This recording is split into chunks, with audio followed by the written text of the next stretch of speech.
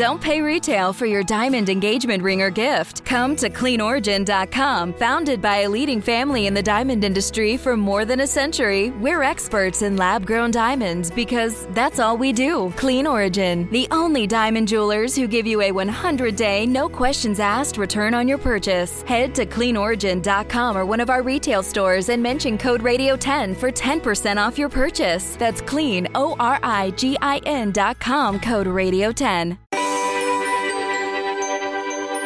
After a record-breaking 2020 Atlantic hurricane season and this season's forecast to be above average, it might be a good time to get a grip on the tropics. In this case, GRIP is an acronym for Genesis and Rapid Intensification Processes and is the name of a NASA field experiment that was designed to understand how tropical systems form and develop into major hurricanes. Dr. Scott Brown worked on the GRIP project and joins us today for a deep dive into the project and other NASA research on hurricanes. Scott, thank you for joining us on the Weather Geeks podcast. I'm glad to be here. Thanks. Well, this is awesome because Scott is a close colleague. I worked with him for many years at NASA Goddard Space Flight Center. Let me give you a little of his background before we ask him the big question that we always start with. Dr. Brown is a research meteorologist at NASA's Goddard Space Flight Center in Greenbelt, Maryland, and he specializes in hurricanes. He received his PhD at the University of Washington and is considered an expert in everything related to satellite, aircraft data, computer modeling, and general research on hurricanes and tropical processes.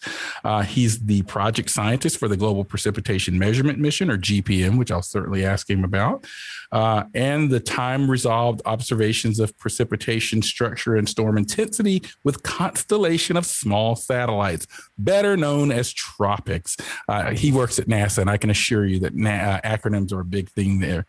He's also the Goddard co-lead for the Decadal Survey Designated Observable Study for Clouds, Convection, and Precipitation, and has also been a PI for things like the HS3 mission and others. We'll dig into all of this. But Scott, the first question before we get started, how'd you become a weather geek if you are one? How'd you get into weather? Is it a story? Were you a kid? Oh, yeah, it wasn't as a kid. I kind of stumbled into it. I went into college actually as an accounting major. I'm not quite sure why I decided on that. And in my first semester in signing up for classes, when I was in the gym, I was just looking to fill out my schedule. I'd gotten most of my classes and needed just one more. So I looked around the gym. I saw a table that had two signs on it. One said geology, the other said meteorology. There was one person at the geology line, nobody at meteorology. So I went and signed up for meteorology. Wow. Oh, wow. How fortuitous for our field, because Scott has gone on to become one of the most respected experts in tropical meteorology and hurricanes in our field. So just a short line changed history of meteorology, it seems. So, did you do all of your work at UW, University of Washington, or was it just your graduate work? That was my graduate work. I was actually at San Francisco State University, very small program at the time, with just a couple professors. But thanks to the tutelage of a great advisor there, I even had opportunities to do research as an undergraduate in tornadoes in California. And that really got me interested in research and led to me eventually deciding to go to graduate school at the University of Washington. Now, talk to us a little bit about your graduate work. What was your topic? What was your research on there? There, I was looking at data from a field campaign called Pre-Storm that was trying to understand the development and structure of squall lines in the central U.S. I had sort of come late into the project where a lot of analysis had been done of different storms from that campaign, and I basically tried to integrate previous work with newer methods to get more information out of the radar data, understand the microphysics of these squall lines and the relationship to the dynamics, and then ultimately how that fed back to the larger scale in terms of eventually the heating associated with that convective system, helping to form a low pressure system over the central US that then led to subsequent episodes of convection in the following days. So it was a unique opportunity to be able to do something like that. And so it shows. I mean, you weren't your initial work like mine in graduate school wasn't the type of work I ended up doing later in my career. So I think people know you these days for your work with, I guess you're still kind of circle back to some of that, given your just broad involvement with TRIM and GPM, which brings me to NASA. And let me just take this opportunity to sort of remind the listeners of Weather Geeks that NASA, both of us worked as meteorologists at NASA, scientists. We didn't do forecasts for space shuttle launches. We weren't doing weather for astronauts and Mars. NASA has a very robust Earth Sciences division that is thinking about using its resources, satellites, models, and expertise to study the third rock, planet Earth. And so I always like to calibrate people's thinking because I just don't know that people have a good sense of why NASA has Earth scientists and meteorologists and oceanographers and such. So let's pivot to your time at NASA. We're going to talk all about the things you're up to in recent times, but you came to NASA, and as I recall, Scott, just from our time, we literally worked in the same branch at NASA Goddard. Our offices right down the hall from each other. But as I recall, I feel like much of your early work at NASA kind of skewed to the modeling side. Is that a correct assessment? Yeah, I started with modeling. In fact, prior to coming to NASA, I hadn't done anything with hurricanes. I had been doing the research related to convection and then winter storms. And at the time I came to NASA, there was an interest in doing more related to hurricanes. And I had started doing some modeling work at the end of graduate school and during my postdoc in Colorado. And so kind of stuck with that for a while. And I was trying to push one of the models to fairly high resolution, to do high resolution simulations of hurricanes down at sort of the kilometer scale. I was one of the first to try to do that, and got some really good results out of that. Did that for several years. And then eventually I kind of realized that doing strictly modeling was sort of limiting in terms of the ability to go after funds and the types of things that NASA did. And so I eventually started looking at how I could use different satellite data sets to look at tropical cyclones, and in particular, the impact of the Saharan air layer, this hot, dry, dusty air mass that comes off of the Sahara and potentially impact storms. And I was looking at a variety of different satellite data sets to try to characterize those events. And then I've since done some modeling of those events as well. And we even did some field campaigns that included that at least as one of the topics of focus. Well, let's stay right there for a second. This is Weather Geek, so we like to geek out on weather topics. We often hear these days about these Saharan air layers during the midst of the Atlantic hurricane season. What's the best understanding right now on the science of how those Saharan air layers impact hurricanes as they're coming across? Well, I think, certainly a consensus seems to be that prior to Genesis, the Saharan air layer can have a suppressing influence on tropical cyclones. We get these big outbreaks of this hot, dusty air mass. It tends to suppress convection. But we do see storms develop even in the vicinity of these outbreaks. So it's not clear what separates the developers from the non-developers.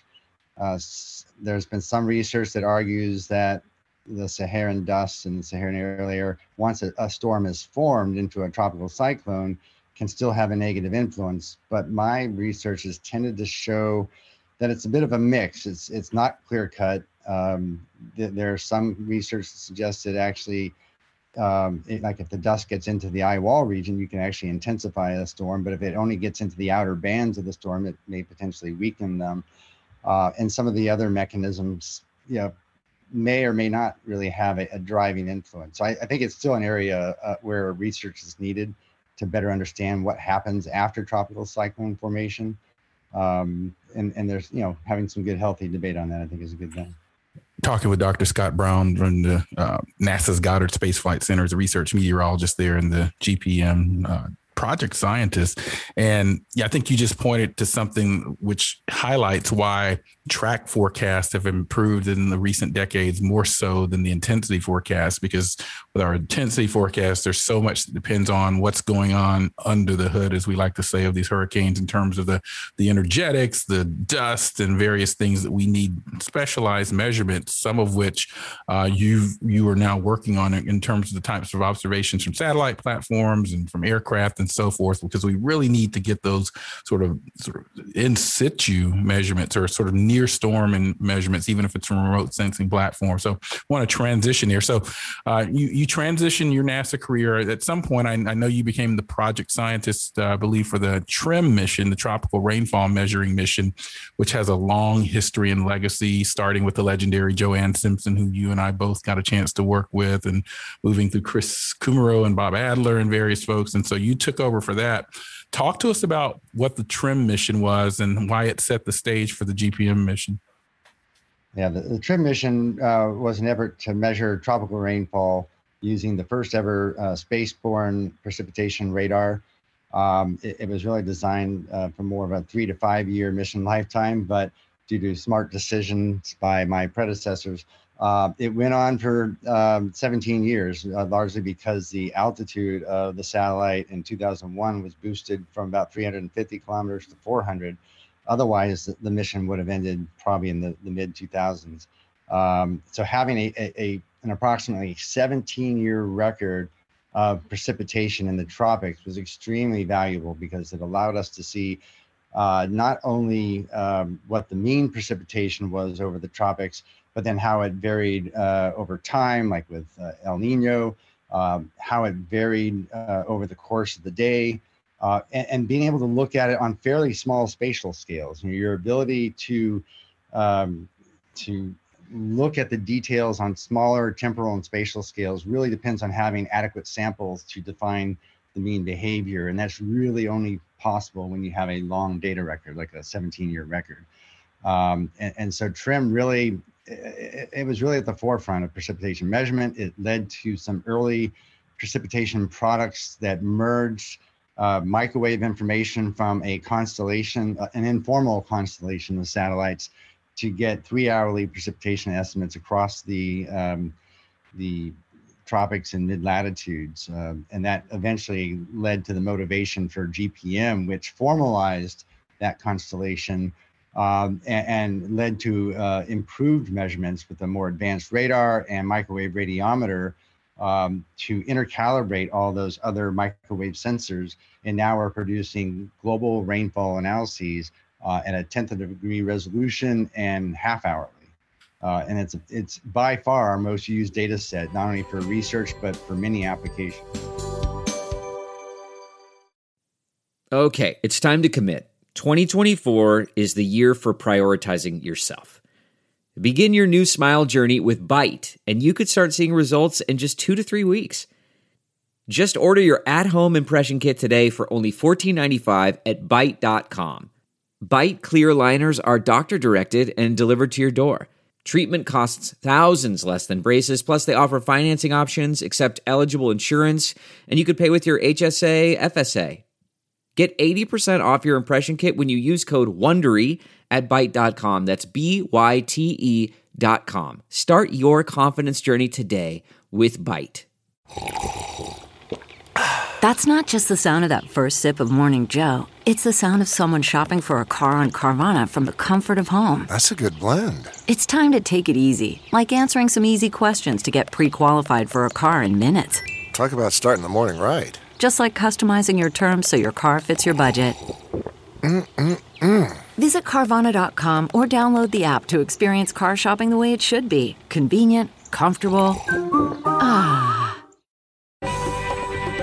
And we are back on the Weather Geeks podcast. I'm Dr. Marshall Shepard from the University of Georgia, and I'm speaking with Scott Brown from NASA. I want to start the process of digging a little bit into some of your hurricane activity now, more specifically, more recent. We teased the show by calling it Getting a Grip on the Tropics. Shout out to our producers for coming up with that. And one of the things that we talked about is this mission, the Genesis and Rapid Intensification Processes campaign or so forth. Tell us all about it. Why did you do it? What was the point? Why are we spending federal tax dollars doing it? The questions that some people often ask us when we do these things. Yeah. So, over the years, NASA's done a number of field campaigns. Typically they have two different foci. One is trying to better understand the processes within tropical cyclones, and often the other is doing validation of satellites. In this case, often TRMM for GRIP. With each campaign, we tend to have a different focus, and with the GRIP campaign, it was really focused on intensification processes, particularly rapid intensification. You alluded earlier to the fact that we've had improvements in track forecasts. I think that's largely due to the fact that track is governed typically by larger scales and more observable scales, whereas intensity, and in particular rapid intensity change, is governed by those same large scales, but also by much smaller scales on the scale of convective storms within the storm. And so you need measurements that are on those smaller scales and on the time scales of those processes. And so getting aircraft into the storms is a key way of doing that. One of the unique features of the GRIP campaign that I was most excited about was that it was the first time that we used the unmanned Global Hawk aircraft, which is a high altitude, long endurance, uninhabited vehicle that allowed us to get out over storms and stay over storms for very long periods of time. Now, in the GRIP campaign, we were flying out of Southern California with the Global Hawk. So any storm in the Atlantic, you had a long ferry flight to get to it. We did a flight of Hurricane Carl in the Gulf and were able to stay over the storm for about, I think it was 14 hours. Wow. And if you look at an animation of the flight with other aircraft, because we had the NASA DC-8, there were NOAA aircraft out there, I think a NASA WB-57. You see them all converge on the storm at the same time. And then all the other manned aircraft would go back to their bases. Maybe another NOAA aircraft would come out. And all the time, the Global Hawk's just going out there and continuously taking measurements. So it was really the first opportunity to get these long endurance observations. And in this case, during the rapid intensification of Hurricane Carl. So it was a pretty amazing flight. The GRIP campaign ended up being a precursor to a mission that I led called the Hurricane and Severe Storm Sentinel, or HS3. That was a 3-year mission that was designed to use two different Global Hawks, one geared toward measuring the environment and the other looking at the inner core of the storm. We had some challenges. We were using very old Global Hawk aircraft. We were using the first one ever built and the sixth one ever built. They were demonstration models. And the one that was our what we called our overstorm aircraft that had the radar and some other instruments showed its age, but the other aircraft performed amazingly well. We were able to do these long surveys of storms out in the Atlantic, where we could either fully sample the broad environment of the storm or really concentrate measurements down in the inner core of the storm. We even had some flights where we went all the way to Cape Verde from the Virginia coastline, flew for a couple hours, and then came all the way back. I mean, that gives you a sense of the long endurance of this aircraft. The other nice thing about the aircraft is it tended to fly above about 60,000 feet. So you were typically flying above the storms and getting a satellite view of the storm. And then one of our most important observations were dropsondes, which are typically released from lower flying aircraft, but we were able to do it from above the storm. So we were getting profiles of the storms from these dropsondes from the lower stratosphere down to the surface for the first time ever. So, well, I should be careful. Not really the first time, but the first time in terms of being able to do these broader surveys. We had done some flights earlier with the ER-2 aircraft that could only fly for a limited time, and you drop a handful of dropsondes, but we were able to do up to about more than 80 in a single flight, which is pretty amazing. And you talked about rapid intensification, and I know the 2020 hurricane season, we saw several storms. And remember, rapid intensification is a drop in pressure. And Scott, what is the actual amount of that's defined? NOAA has a definition in terms of the drop in pressure over a 24-hour period, and it's escaping me right now. Yeah, I usually know it in terms of the change in wind speed as a change of 30 knots in 24 hours. Yeah, that's what I have in my head too, right? Yeah, I can never remember the pressure. Right. So these storms like Hurricane Michael, for example, and that are approaching the coast, and people were watching it maybe the day or two before and saw a Cat 3 storm, and they perhaps wake up to a Cat 5 storm. So that's what we talk about with rapid intensification. And there is research in the literature that suggests that climate change and global warming are leading to perhaps more an uptick in rapid intensification events. So I guess the big question that some listeners may be having is, what ultimately did GRIP help us do in terms of the rapid intensification problem? What do we know that we didn't know before? Or is that a loaded question?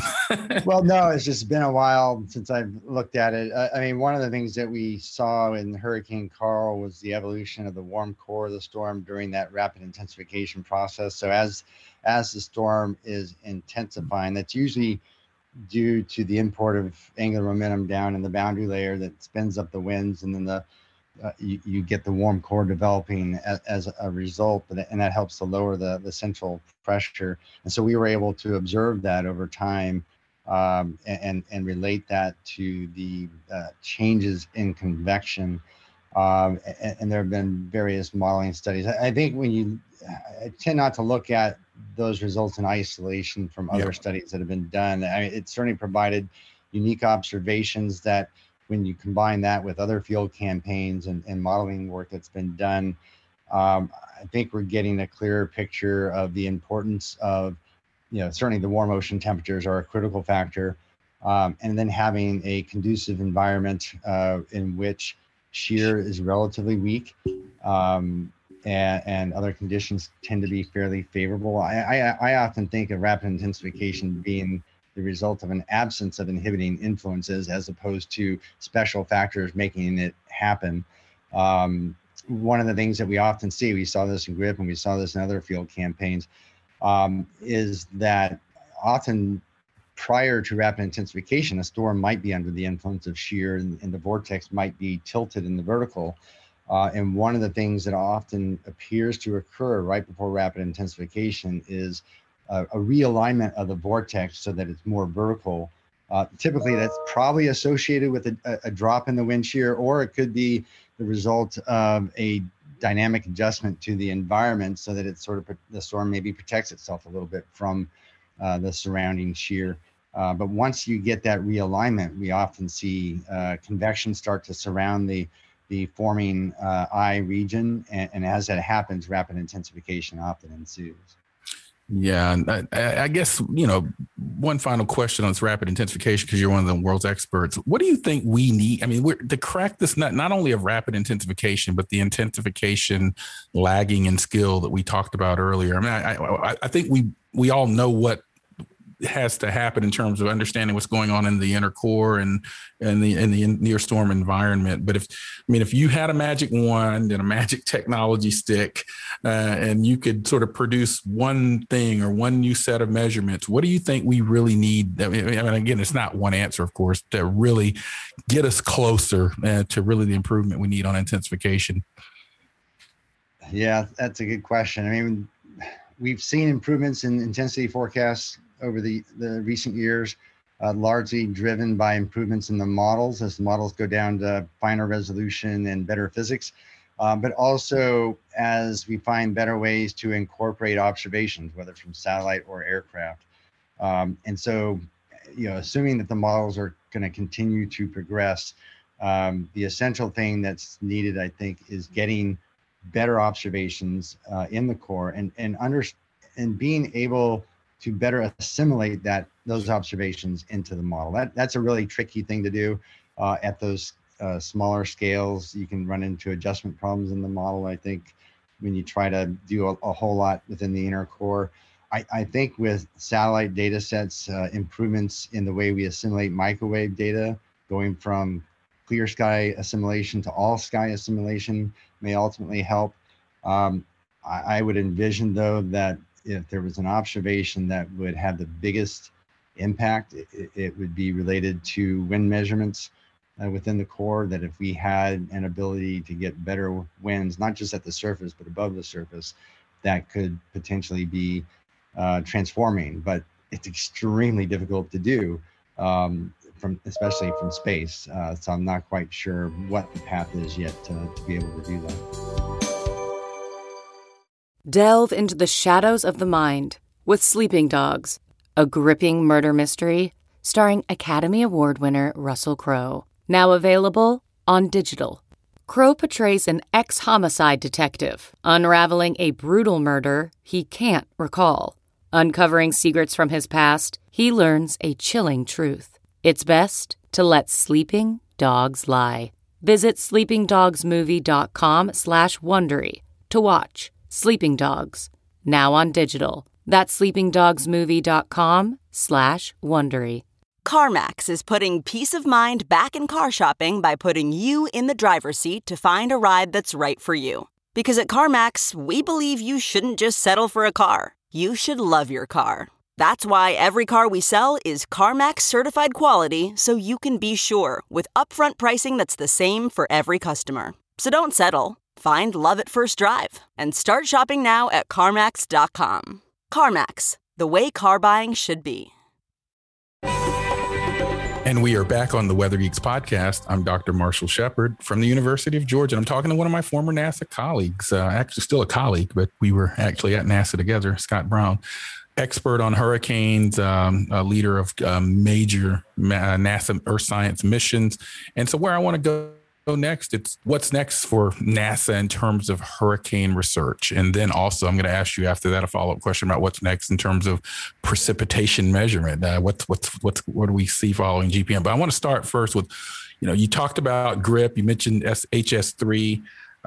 What is the current state of the sort of state-of-the-art hurricane research at NASA in terms of observations or field campaigns?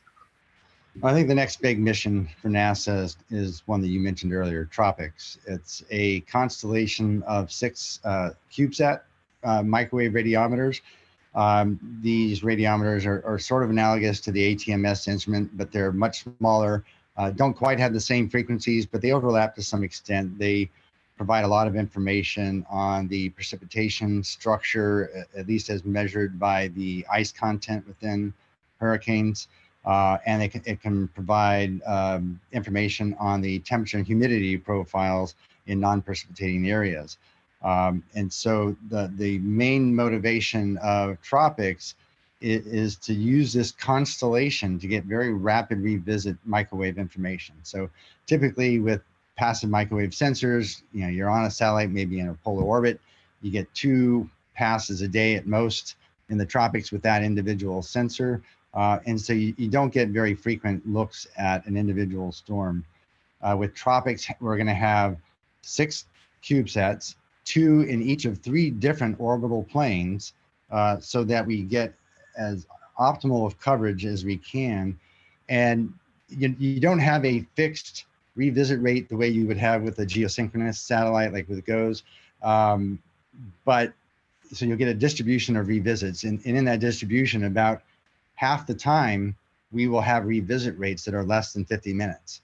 So most of the time, at least once an hour, we'll be seeing these storms, sometimes as often as every, 15 minutes or so. We'll have some longer gaps in there as well.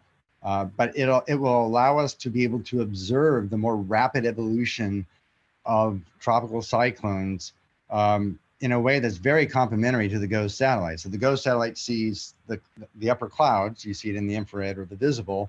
The microwave, the advantage of that is seeing the precipitation structure. And again, we'll have the thermodynamic information as well.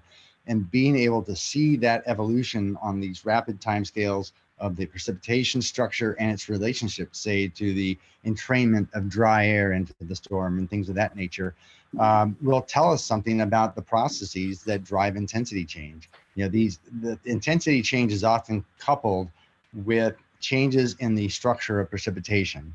So in rapid intensification, it's the formation of a really well-defined eye wall. Sometimes you get the concentric eye walls associated with an eye wall replacement cycle. And then if shear gets stronger, you see growing asymmetries in the precipitation. But all that then gives you clues about how a storm's intensity may change. And so having these rapid revisits will be pretty amazing. So we're looking at, we back at the end of June, we launched what we called a Pathfinder satellite. It was the qualification unit that was built to just demonstrate the technology. We're using that for risk reduction this year to prepare for the launch of the full constellation next year, over the first half of the year. And so we'll be in place for the next hurricane season in the Atlantic. And we are, while we can't promise to have all the data down in real time, some fraction of it will be down in real time and available for users like at the National Hurricane Center and elsewhere. We've had from the very beginning strong connections to the user community, trying to find ways that we can maximize the applications of these data sets. So that's our near-term effort. GPM, it's been going for over 7 years now. It has enough fuel to go potentially to the early 2030s. And it all depends on the health of the spacecraft and instruments. Right now, the instruments are all performing fine. The spacecraft has had some minor issues with some of the reaction wheels, but right now we don't see any reason why it shouldn't continue for a good while. No, that's good news. And shout out to Dr. Matt Sitkowski, one of the senior executives with Weather Channel. I heard you mention something about eyewall replacement cycles. And though Dr. Sitkowski is now at the Weather Channel, I know some of his dissertation work dealt with eyewall replacement cycles and so forth. So always a chance to give a shout out. I also want to do a quick one-on-one because you've heard Dr. Brown mention radar and passive microwave radiometers. Just if you've had a speeding ticket, you're familiar with radar, or if you have a weather radar app. I mean, radar is what we call an active instrument. It actually sends out pulses of microwave energy that actually are backscattered off of these raindrops or so forth in the cloud. Whereas these passive microwave radiometers are operating in the microwave spectrum, part of the electromagnetic spectrum. And so they're dealing with emission and scattering from ice crystals and raindrops and so forth in the cloud. So I really appreciate Dr. Brown mentioning these passive microwave radiometers and radar. It's a really fascinating area. By the way, also, he mentioned the Global Hawk earlier. Google it if you're listening to the podcast, if you've never heard of it or seen it. It's a really unique looking aircraft. And so I just wanted to make sure the listeners had a chance to take a look at that if you hadn't seen it. So what's next for you, Scott? I mean, I know you're busy with GPM and all of these field campaigns. What other sort of interesting research do you have going on, or is all of that sucking away your research time? The big thing sucking away my research time nowadays is that in addition to GPM and tropics, I'm now the project scientist for what in the Decadal survey was called aerosols, clouds, convection, and precipitation. We are, at least in the short term, referring to it as the atmosphere observing system. But it came out of the Decadal survey that was done in 2017 that recommended science related to aerosol distribution and processes, as well as clouds, convection, and precipitation.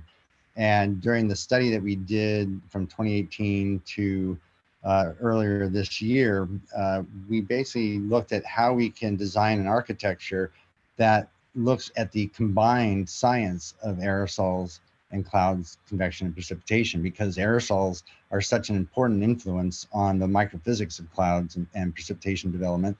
And clouds are important and precipitation are important for removal of aerosols from the atmosphere, and convection plays a role in the vertical redistribution of aerosols. So it's a mission that's trying to look at these coupled processes with an emphasis on several what we'll call first ever type of measurements. One of these is trying to measure for the first time convective vertical motions using Doppler radar in space, with frequencies appropriate to measuring vertical motion and convection. Also, potentially a high spectral resolution LiDAR to get improved aerosol profiles and properties. Coupling that with passive microwave and a polarimeter that helps to constrain precipitation and aerosol retrievals. It's actually going to be two different projects, one in an inclined orbit and one in a polar orbit. And in the polar orbit, those measurements would be combined with a set of spectrometers covering the UV to visible to infrared and far infrared to characterize the radiative effects of clouds and aerosols. And in the inclined orbit, we're really trying to get at diagonally varying processes. And one of the unique measurements that we at least have in the current architecture is a pair of stereo cameras that give accurate measurements of the height of clouds. And by having a pair of them separated in time, you can look at how the height is changing, which then tells you something about the vertical motions and the horizontal air motions at cloud top. And this is going to be really important for low cloud systems where the dynamics of these low cloud stratostacks can be driven by entrainment processes. And so being able to characterize these motions at cloud top will tell us about the dynamics of these low clouds. And we're looking at potential partnerships with international partners, including JAXA, who we partnered with on GPM and TRIM, and also with CNES in France and the Canadian Space Agency. And then we're also looking at developing a corresponding suborbital program using aircraft and ground-based measurements to kind of fill measurement gaps for things that we can't readily do from space. So it's a very ambitious project, multiple satellites on the order of about 10 different instruments. It kind of blows my mind to think of how big this has gotten. But it's really an amazing observing system. Right now, we're just in the very early stages, what we call the concept phase of the mission, where we are trying to make sure that everything that we are planning to do makes sense, is within budget, can be done on schedule. We hope early next year to be able to go through a review that basically checks off that we did our homework, that this is a feasible concept and worth additional investigation to look at procuring the instruments and spacecraft and so on. Looking at a potential launch of these satellites in the latter part of this decade. Yeah, really, really fascinating. And shout out to the National Academies. You heard Dr. Brown mention the National Academies and their decadal survey. Just a little inside ball game here. The National Academies, NASA's Earth Science Division, certainly relies on and takes guidance from the broader expert community, and no better place to go for that than the National Academies, who is a nonpartisan, sort of rigorous organization that helps the federal government agencies, the White House, Congress, on all kinds of issues. And so every so often there's a decadal survey in which a study of experts puts out recommendations for certain missions and observables that NASA's Earth Science mission and others should undertake. And so I know I up until last year, in the 2020, I was chairing NASA's Earth Science Advisory Committee. So heard a lot about the decadal survey and so forth. I'm no longer the chair. I'm not even on the committee, but really got to know that process very well. Wow, this is really, we've come to the point where we've got to end it, Scott. So any place that you want to point to on the internet or place people can go to learn more about NASA's hurricane research or any of these missions that you mentioned? Yeah, I mean, they can go to the NASA Earth Science websites, and I don't know offhand the specific website, but look up missions, NASA Earth Science missions, and it'll get you right there. And you'll see the whole host of satellites that are not only relevant to tropical cyclones, but to a number of other aspects of Earth science. We only touched upon a few of the different satellites, but there's some pretty amazing satellites out there and that are providing unexpected benefits. I didn't mention this earlier, but one interesting one is the SMAP mission, which is the Soil Moisture Active Passive satellite that was really geared toward just measuring soil moisture, but we're finding that over the oceans, it does a really good job of measuring surface wind speeds, particularly in hurricanes. Yeah, it's sort of grainy, low resolution, but it shows you what the wind field looks like in a tropical cyclone. I think that's an amazing add-on to the science, to the original mission. And so we always are looking for opportunities like that. And there's a variety of different missions that touch upon many different aspects of hurricane science, weather, and so on. So I encourage people to just go to the NASA Earth Science websites and take a look at the mission pages. Yeah, I agree. And just thank you and all your colleagues at NASA. I think, again, the planet that I worry most about right now is Earth. And so I really appreciate that NASA is investing its expertise and resources to help study the planet. We've got to go. But before we get out of here, it's time for our Geek of the Week. We like to highlight a scientist superstar, a great geologist, or a weather weenie at the end of every podcast. This episode's Geek of the Week is Matt Celentano. Matt is a student and has been obsessed with weather since he was little, even taking notes in a notebook when weather facts came on TV. He hopes to become a meteorologist one day, and his most memorable weather moment was Superstorm Sandy. Now, if you or someone you know would be a deserving candidate for our next Geek of the Week, check out our social media pages. Scott, thank you so much for joining us on the Weather Geeks podcast. All right, thanks for having me. And to you that listen every week, or if you're a new listener, welcome. Thank you for joining us, and we'll see you next time.